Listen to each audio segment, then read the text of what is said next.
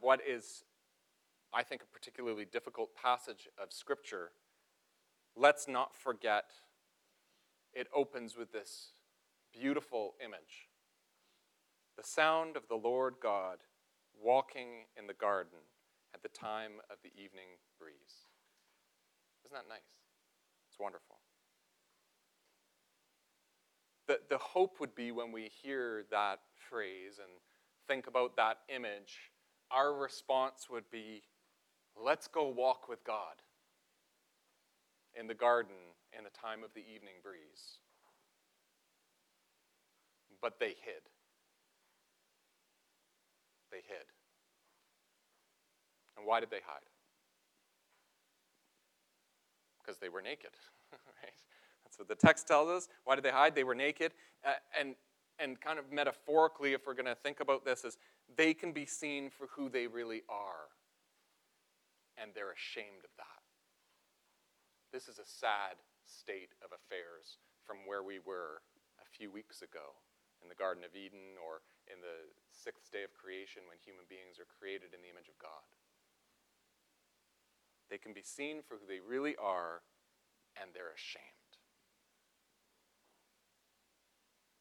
Here is the worst consequence of sin that is easily missed among the punishments or the curses that really dominate this passage. The worst consequence of sin is really in this hiding from God. It's their alienation from God, and it's our alienation from God and our alienation from ourselves as well. Adam and Eve hid from God, but they're also ashamed of themselves before God. And that is something that is not easily fixed. This is where it becomes very clear that they can't go back to how it was before they ate the fruit. They can't go back. When sin happens, you can't easily go back to the way it was before. Now, I think as human beings, we have particular responses to sin. Often we don't even want to talk about that word. We don't want to talk about sin or think about it. But it is there and it's real. I think our first response is not a big deal. Not a big deal. There won't really be consequences. Or, well, this isn't really sin, and this isn't really bad, or sin isn't really there. That's kind of our first response. And it actually was, in some ways, Adam and Eve's first response as well, when they had the temptation from the serpent. The serpent's temptation was, well, you're not going to die. Like, everything's okay. And when they saw the fruit, oh, it looks good to eat. So this is our first response, right? Not a big deal. Nothing's really going to happen. It isn't sin. Then our next response, I think, is avoidance. And this is what Adam and Eve do in the garden with God. They hide from God. They hide from, we do this as well. We'll hide from others. When we've sinned against someone, we then want to avoid that person. Sometimes when someone has sinned against us, we also want to avoid that person. But it alienates us from one another. It alienates us from God. It can also alienate us from ourselves. We'll almost try to hide from our true selves when we've done something that we're ashamed of. So that's kind of the avoidance. Let's just not deal with it. Then our next response, when confronted, is often blame, or the more subtle form of just saying, it's not my fault. Not, I didn't do it, but, well, yeah, okay, I did that, but it's not really my fault. Right? We do that all the time. And Adam and Eve are not actually particularly subtle. They don't go to, it's not my fault. They go straight to blame. Right? So God confronts them, and what does Eve say? Eve says, the serpent tricked me into doing it, or the way we would say that, the devil made me do it. That's right, like that's what she's saying, right? Adam's response, I think, is kind of funny, and maybe a little more telling than Eve's response. He says, "The woman whom you gave to be with me, gave me the fruit, and I ate it. Who's he blaming? Right? Who's he blaming? He's blaming Eve and God, right? And if we remember that Eve was created because God saw that it was not good that the man should be alone, Adam's kind of saying, it was better when I was alone. God, you were wrong. You gave her, and this is how this all got messed up. And Eve says, no, it wasn't me, it was the serpent. I got tricked into this. Now, God's response is very different than the human response. This is what the human response is, right? Not a big deal. There won't be consequences. There isn't really such a thing as sin or avoidance. Well, okay, something bad's happened, but I'll just ignore it. I'll get away from it. When confronted, well, it's not my fault, or it's that person over there. God's response is not at all like that to sin. It's so different. God's response always has judgment and grace together. And we don't like to think about the first one. We like to just jump to the grace. We don't want to deal with God's judgment. But it's actually quite important. And this text is really a lot more about God's judgment, you could argue, than it is really about God's grace. But it's actually good that God judges. It's actually good that God judges. We don't like that idea. We don't like the idea of a judging God. We want a loving God. And we think that a loving God and a judging God are in opposition to one another, but that's actually not right. They're complementary. And I think first, let's be honest, that we all pass judgment on others. We all do it. We all want to hold this value of you shouldn't be judgmental, you shouldn't judge. And even Jesus says, judge not lest ye be judged. But we all pass judgment on others, don't we? Let's be honest about it. If you're not with me, if you don't really believe me, then let me just say one word to you, and then you can decide if you're making a judgment. Hitler.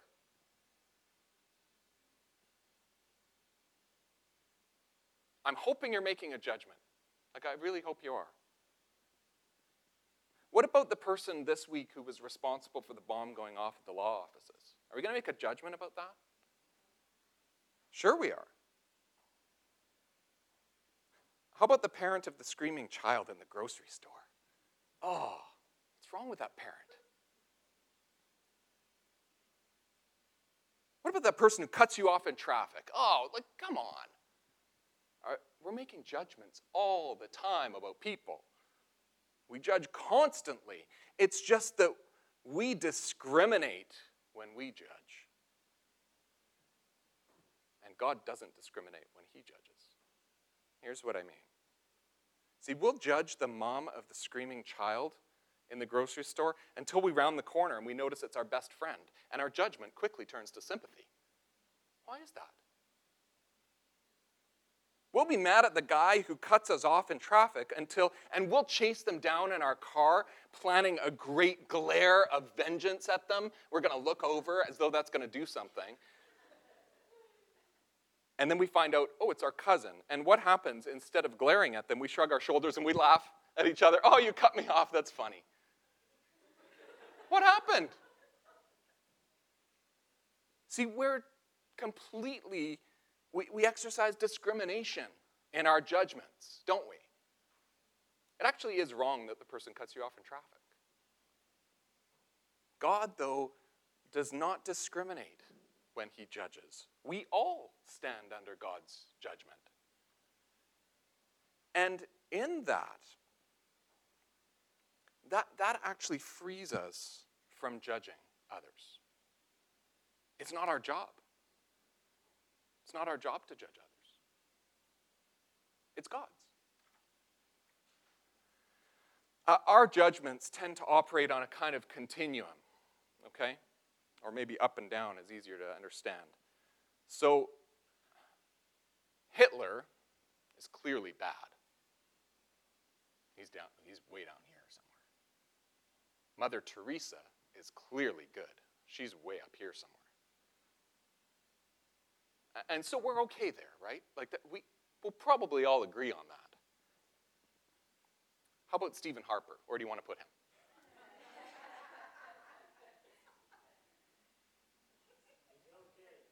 Right? Like some people might, I can't admit that I will, but some people are going to put him somewhere up here.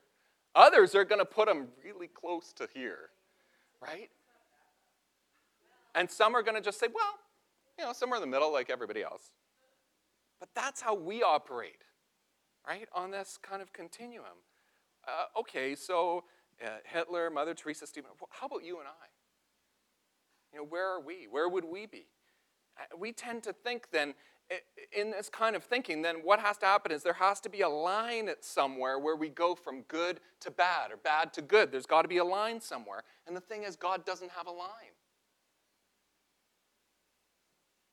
All stand under God's judgment because all sin, including Mother Teresa. All are alienated from God, and all are in need of something to happen to repair that alienation. So in our story today, God punishes Adam and Eve. And God does that because God is just. Now, the punishments actually, I think, seem really severe for the crime. They ate from a particular tree, and then God just, whoa. And when we look at other punishments that are given by God, overall, as we look throughout Scripture, God tends to act far more justly, much more measured and balanced. Even the principle of an eye for an eye and a tooth for a tooth is biblical. It's right there in the Bible, in the Old Testament. It's a fundamental principle of justice, that the punishment should fit the crime. Yet here, it doesn't seem that way. But we have to remember what this sin is. It's the original sin. As we talked about last week, it's the root sin. It causes the root problems. And the fact that these punishments seem severe might mean that we are likely underestimating the sin that Adam and Eve instituted. God is just, and the punishments applied to them are therefore just. Another way of looking at the punishments from God are to see them as descriptive of the human condition because of what entered the world through the original sin. Right? So there's an original human nature, that is to be created in the image of God. That's the original human nature. Then there's an original sin, which last week I argued the original sin is unbelief, not trusting in God. And now we're talking about an original brokenness, described here in stark terms as punishment upon humanity for the original sin. And the core brokenness is a broken relationship with God. The next brokenness is a broken relationship with creation. And that's represented by the snake, right? There's this enmity now between the serpent and the woman's offspring and the serpent's offspring. But it's also represented by the hard work that is needed to bring fruit from the soil. We have this brokenness between human beings and the rest of creation that happens. The next is a broken relationship between men and women. And this is also bound up with a brokenness in their purpose. We need to actually see this particular part of this passage, probably the whole passage, through the ancient Israelite lens. Like, we need to kind of understand the first ones who told this story and the world that they were living with. So this is going to sound very different than our way of ordering human life and society today. Back then, the man's purpose was to provide for his family, essentially. The man's purpose was to make sure there's food and shelter. And now, he's going to have to work hard to do it, where he didn't have to before. It will not be pleasant to get his children fed. It will be hard, back-breaking work. His purpose in life will be fulfilled through aches and pains until he dies. That's what happens. Now, we might be okay with that, like that image, or we understand that image of purpose. Where we have more trouble is understanding the woman's purpose. And hear me, I'm not saying this is the way it is or should be now. I'm saying this is the way ancient Israelites thought about these things. The woman's purpose then was to provide children, not for her, but for her husband. Okay? In those times, in that place, the husband owned the children and owned his wife.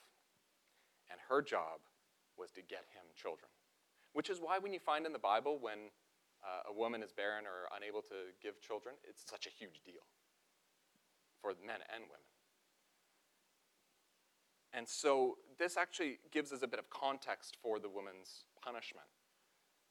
So her purpose is now going to be fulfilled through pain and suffering, the same way the man's purpose is going to be fulfilled through pain and suffering. So she now has pain in childbirth when she's doing the thing that she's supposed to do. Now, to make things even more difficult for women, the woman could try and avoid the pain of childbirth and just not have children, except that part of the curse upon her is that her desire will be for her husband. In other words, her desire will be to please him, but the relationship between them will be one of him ruling over her. In other words, if he demands children, then she has to try to fulfill that demand. So she can't get out of her situation very easily. This is a really sad state of affairs. We have a fancy word for describing this relationship, this broken relationship. It's actually called patriarchy. And patriarchy, you'll see here, is a curse. It's not intended. It's not what God wanted. It's what comes as a result of their root sin. It's a twisting of how things were intended to be.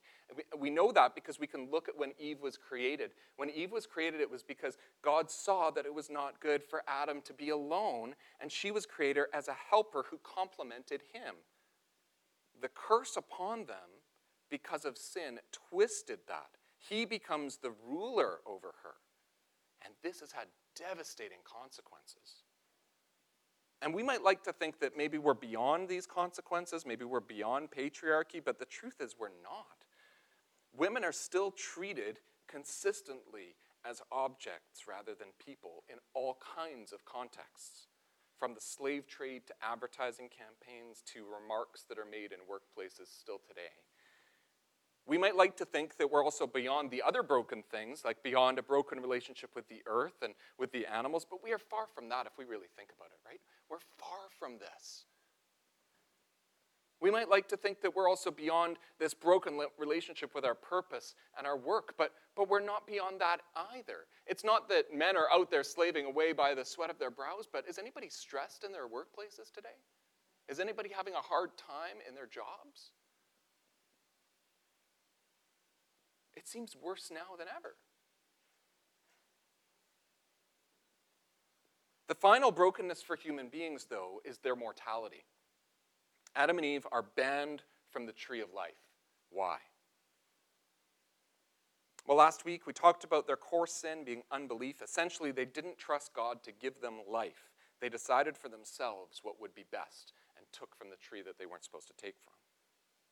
Had they been allowed to stay in the garden and live forever after doing that, they would have forever continued to perpetuate their choice to rely on themselves rather than on God.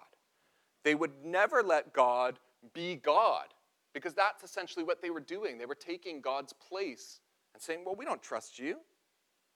They would never let God be God and would instead replace God with something else. Most likely, they would replace God with themselves. This should sound familiar to us because we do it as well. The human beings are reminded that they are not God in very stark terms. Life is now hard, and life now ends. Their only hope for respite or restoration is with God. They must depend on God for their crops to grow. They must depend on God for successful childbirth and healthy children. And in death, they must depend on God for life beyond. Now, it sounds like it's all punishment from God, but that's not the whole story. Because notice what God doesn't do. God doesn't abandon Adam and Eve, does he? He doesn't abandon human beings. He doesn't say, well, you've messed this up, so get out of my garden, and I don't care what happens to you. He doesn't do that. God instead accepts the new reality that's been created because of sin and works something perhaps more beautiful and powerful, where eventually sin and death will be overcome, and all of this brokenness will be repaired. This is God's grace. And God's grace is evident in a very simple line in our story. Verse 21 in our story. And the Lord God made garments of skin for the man and for his wife and clothed them. It doesn't sound like he did very much there, does it? But think about what he's doing. They're naked and ashamed, and so they hide from him.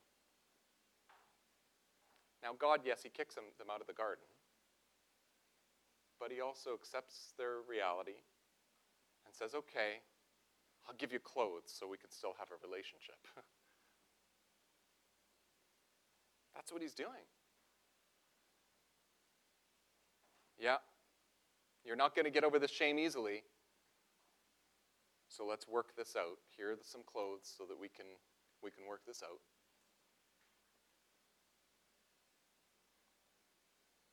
His grace is there even from the beginning. Now, sin entered in and everything changed, and you can't go back to how it was before. He can't just zap, change their minds, and change who they are back to the way they were.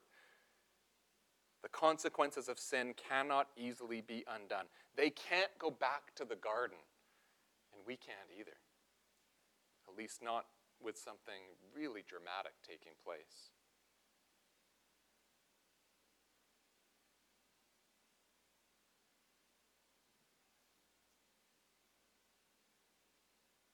We actually need these clothes to be washed clean.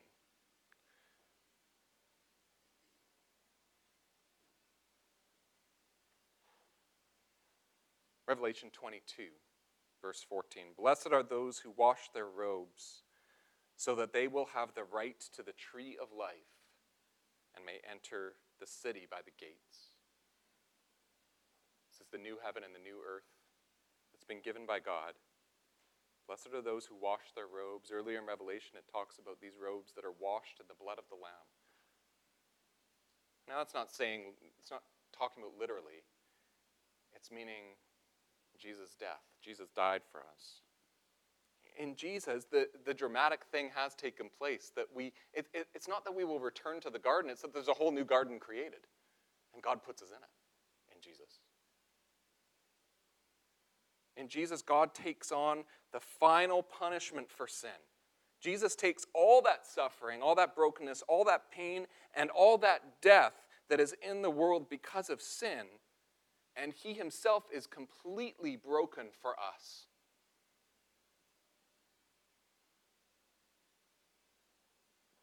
He gets rid of it.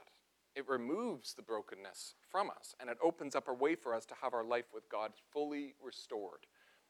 It's quite amazing what God does for us in Jesus Christ. This is the long road that God took and that God takes with us to restore things.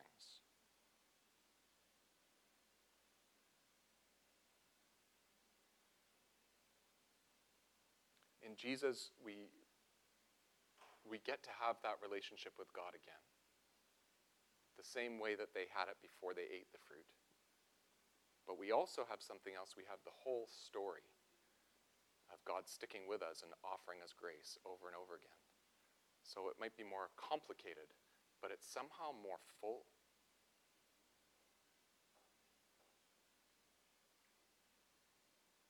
The sound of the Lord walking in the garden at the time of the evening breeze. In Jesus, we get to go and walk with him again.